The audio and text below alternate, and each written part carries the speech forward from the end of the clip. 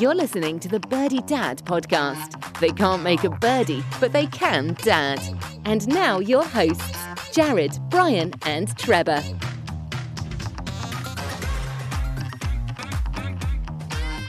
Hey, and welcome back. In this episode, we are going to answer your golf questions, share some new content about YouTube golf, talk some match play, and first off, actually answer a question that comes from me about being a dad. So, Trevor, welcome to the show. Thanks, Jared. We're missing someone else. We should try to talk about that. Brian's on a work/vacation trip, so we'll let him off the hook today. Yeah, Brian's not with us this week. I thought he was being super dad somewhere, being summer vacation and off, but I think you're right. He's out. Sounds more like work, actually, so we'll let him off the hook.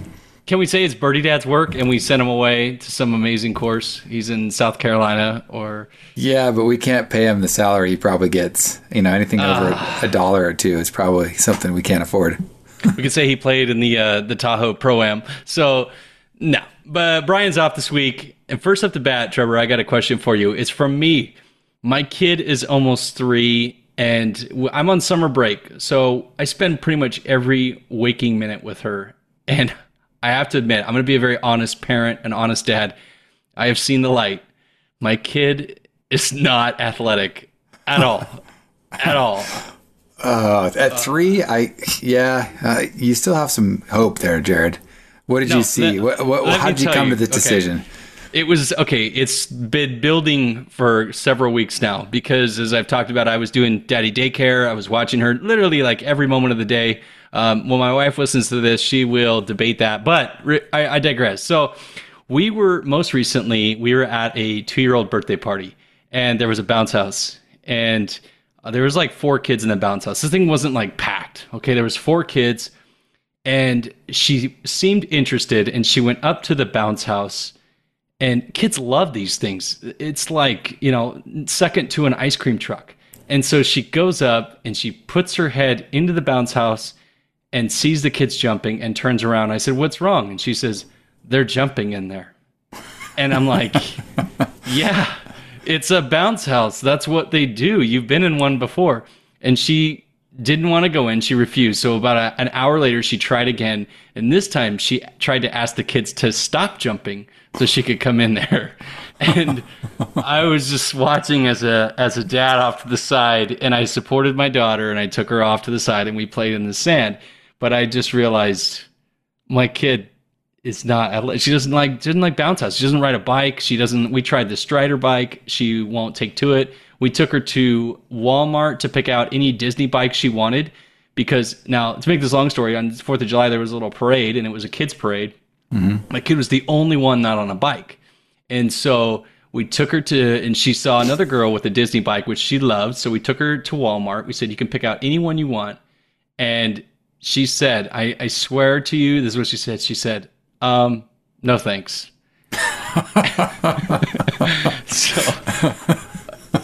Well, if she could have anything else at that moment, what would it be then if it's not a Disney bike? She wanted... oh gosh, I'm glad that she doesn't listen to the show, because it was some doll. It was a Disney doll that she wanted, some princess doll. And so it's all princess dolls, horses, all those things, anything but bouncy houses and bikes. Yeah, and I'm fine. I mean, trust me, for those listening, I am fine with all the Disney stuff. I've joked before. I've seen every Disney movie. She's been to Disneyland. The kid, she's got everything for Disney. She loves it. But anything physical, it's a no-go. It's just nothing. And I think I'm going to say at this point, I'm pretty sure my LPGA dreams are over for her. Well, Jared, hang in there. I think I had a few of those moments if I think back, and if I could maybe say one thing, and this might sound like Child Protective Services, but we have one of those like squishy, like it's almost like shaving cream balls that you squeeze, and they kind of look like they have a little like hernia to them. They're real soft and squishy. Uh-huh. Mm-hmm. They can't hurt anything. I mean, you could throw it Randy Johnson can throw it at your head and it still wouldn't hurt. But I started kind of tossing those at my girls and just saying, think fast, and just hitting them, like not like hitting them, but like tossing it their way. So they had to turn and catch it.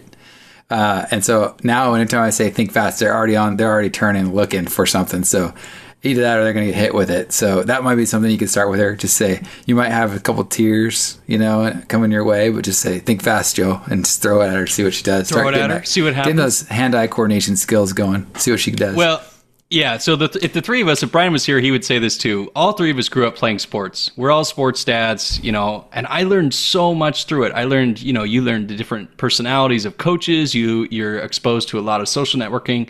And I want to ask you, this is great because your kids, both your girls are in sports and they're doing different levels of competitive right now. And I have that question of, does it really matter if she's not athletic? And what do we do about that? So what do you do with your kids in sports right now? So, we do a couple golf events locally here, like we talked about that. We've chronicled it. There's some local PGA junior events here that I do with them. And that's kind of nice because it's a team event, golf is pretty individualized a lot of times when you're doing the truly competitive tournament stuff. So the scrambles and things and team sports are helpful. I haven't played basketball. My oldest one is old enough now to do some organized volleyball. So we do get the team aspects of that. But like, as you said, we kind of grew up. So that's kind of what we know, right? Team sports. And a lot of times team sports kept us out of trouble as boys growing up.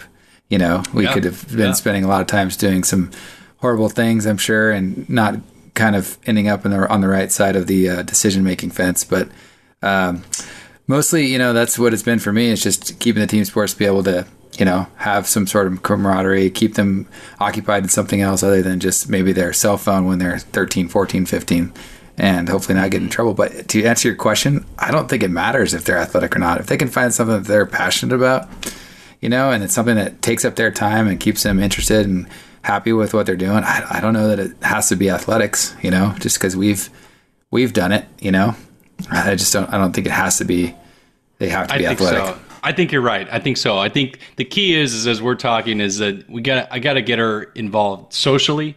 And I know that can come from different things. Maybe it's dance. Maybe she ends up wanting to do dance class. Because you think back to your sports, you had great coaches, and I'm sure you had not great coaches. Mm-hmm. And you learned to work through that. I learned to work through that. I remember when I had the very first coach that I just could not stand, and I wanted to quit. And my dad made me stick through the sport and said, you're not going to quit.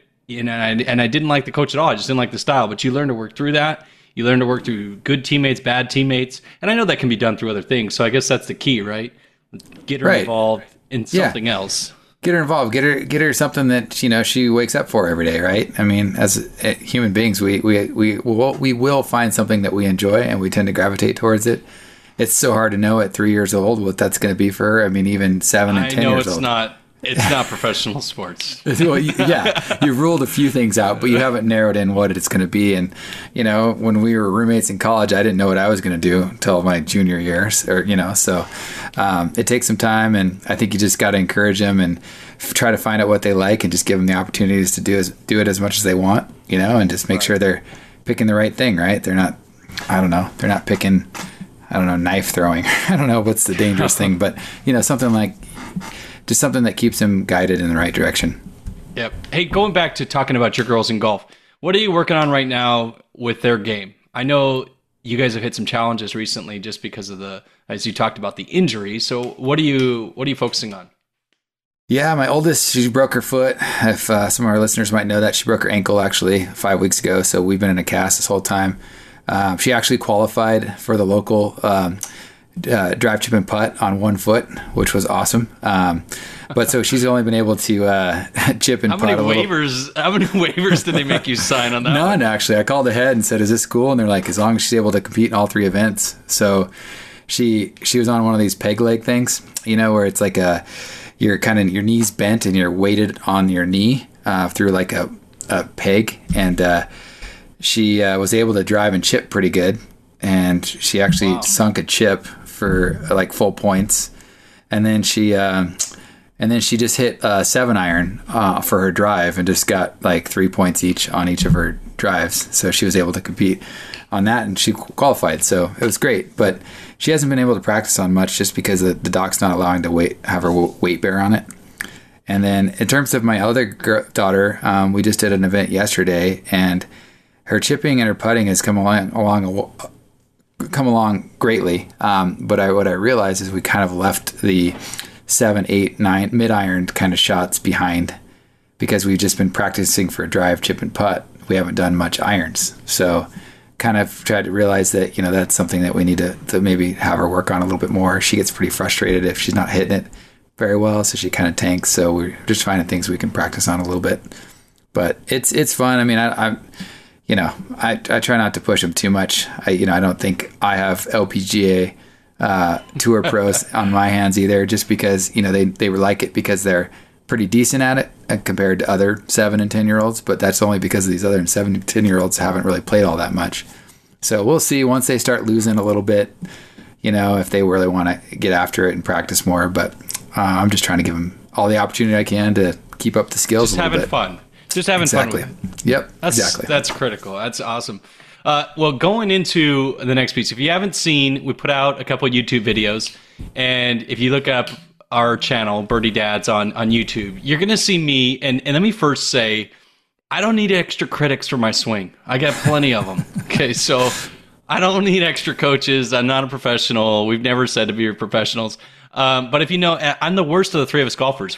That's hands down. We've played the three of us. I'm the worst. So I'm out there. It's close. I'd say you and Brian are close. A close second. Tied for second. I noticed. Yeah, I noticed you left yourself out of that. But I am the worst of the three. But I am going to be sharing some course videos. I went and played Poppy Hills actually just yesterday, and that was an awesome course. I haven't played that in over 10 years since they redesigned. If you're not familiar with Poppy Hills, it's about, I don't know, I'd have to map it, but I would say, I would guess a half mile or less from Pebble Beach. And it is right there. The main difference is it's not on the ocean. It's just a little bit inset from the water. So you don't get any ocean holes, but you can see the water on a couple of the holes. Just an amazing course. So I'll be putting out a video on that. And as I'm showing some of these different courses, I'm going to go out and I'm going to play Old Greenwood up in Truckee, actually tomorrow. A lot of golf this summer. And so, wait, Jared, did you say your wife was kind of had a jury out for whether or not you were doing daddy daycare with this golf schedule of yours? I've got that situated now. So, so I'm playing Old Greenwood tomorrow, which is up in Truckee. If you're not familiar, that's where the Barracuda Championship is held. It's a PGA event that's going to be held there here in about a month. So I like to play that late in the summer. It really kicks my butt. And, we did this channel because it's like golf is a game. Have fun with it. I'm not out there looking for critics. So please don't send me those comments. But what I'm talking about is tomorrow I'm going to play in a golf match with my two long friends. And they're weekend golfers. They don't play as much as we've been playing. They don't run a golf podcast like we do. And so here's the setup. It's the three of us. We want to make it challenging, want to make it fun. So Trevor, I threw it out there to you. They don't have handicaps, okay? So I'll just throw that out, first of all. Neither of them have a handicap. Neither of them have played in a little bit of time.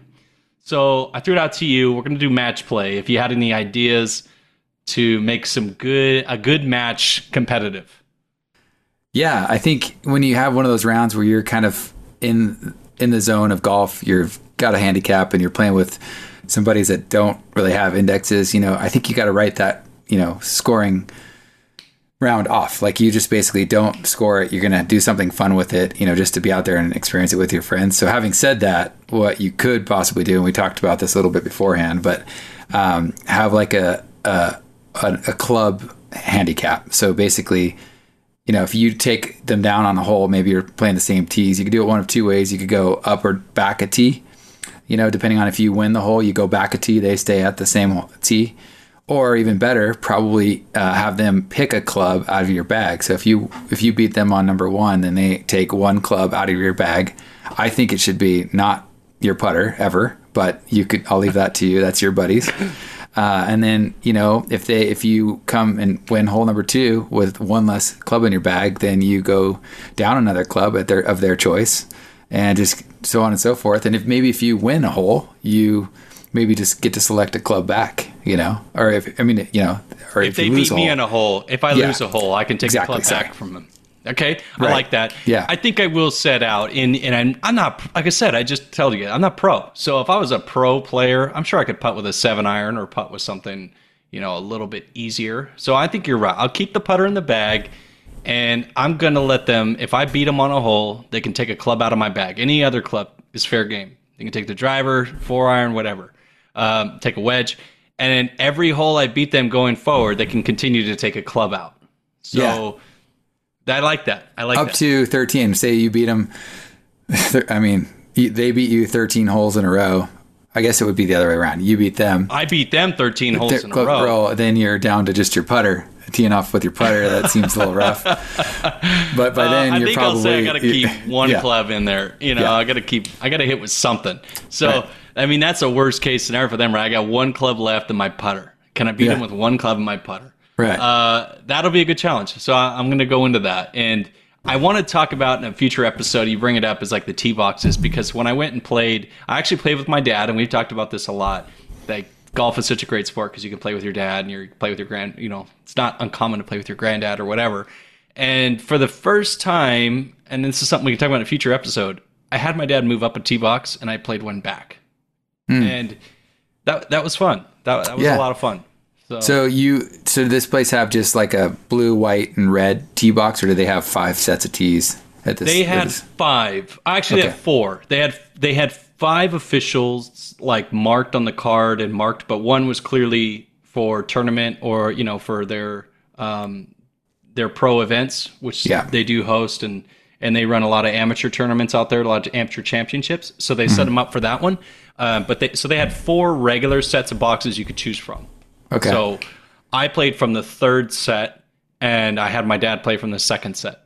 In hindsight, I probably wish I would have played from the 2nd set because there was some tough holes, but it wasn't the longest course. I think the 3rd set played at like 63 or 6,400, and the 2nd set played from about 5,800 yards, which is a little shorter. So that would have been too short for my game, I think.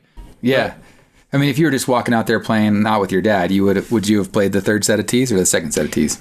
I would have played the 3rd set because I looked at the yardage and I thought, if I look back over some of these holes and I break it down.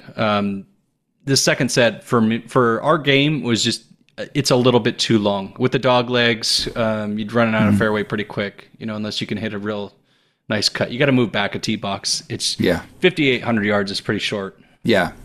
Well, I like that idea, having somebody you play with that's older, like your dad, just having to move up even 2 sets of tees from you. And even, I've covered this a bit, but just having the ability to move up yourself, like, you can't find somebody to play. You've got like a weird 3:00 tee time, and just go play like the ladies' tees or the silvers tees. I mean, just like just have fun with it. Like try to see how low you can go. I think that's part of keeping it interesting. It doesn't have to be like hit from tournament tips all the time to try to shoot your lowest score. I think you should see some lower scores every now and again just to give you that jump on the game. Mm-hmm.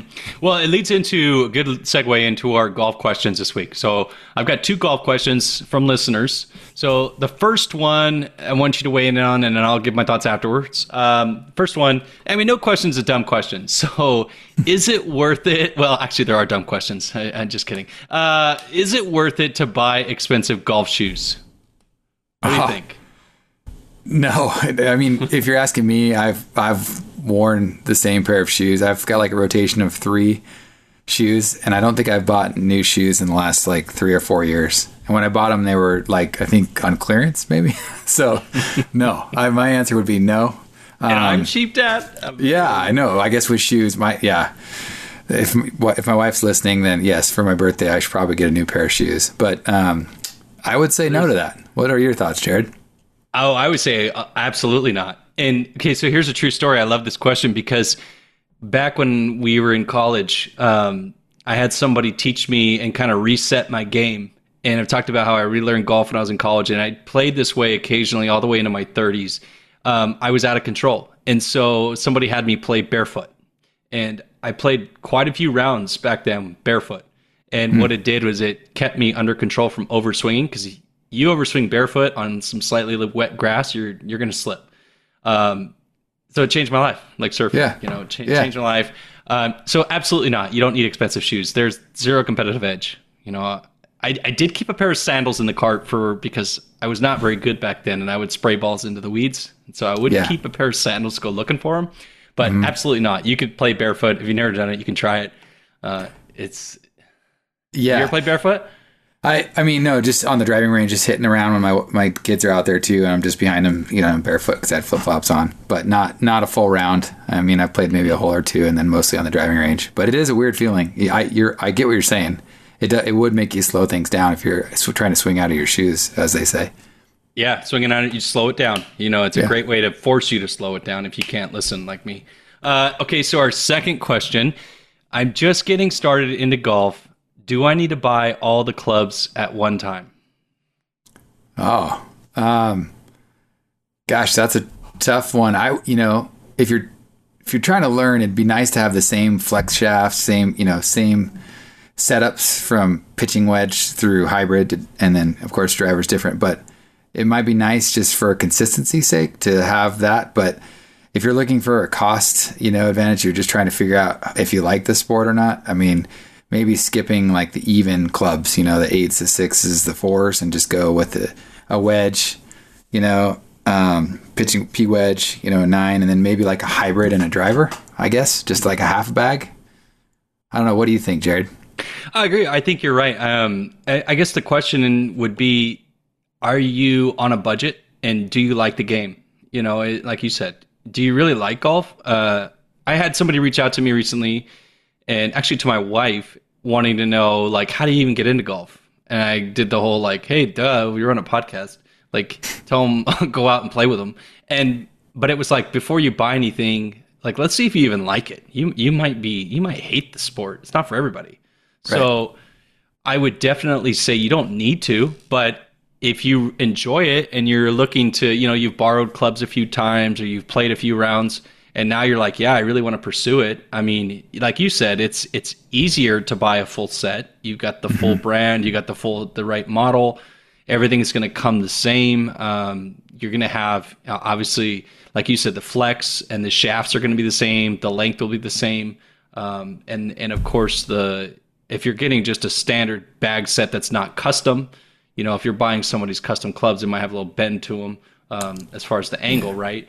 Right, light angle stuff, yeah. Yeah, I mean, but if you're just buying a standard set, it's not going to really come any tweaked. But you don't have to. You could start with a couple wedges, like a sand wedge, a gap wedge, or a pitching wedge, or even I don't know if I'd say get a lob wedge to start, but you could start with a couple wedges and then work your way up. I mean, a standard bag set isn't going to come with a driver, anyways, right? Well. No. I guess it depends. It depends. Like if you're doing like a tour edge sets, a lot of them will have just their driver version of it, but it's not probably the driver you'd want or fits you per se. But right, you should be. Yeah, fit to it. I don't know. It's a tough. I know what you don't want to do is get go eBay Jared, right, and get like 9-iron with a long shaft, your 7-iron's like a, miniature shaft. You don't want to have different length shafts and different flexes. You don't want to just do a grab bag.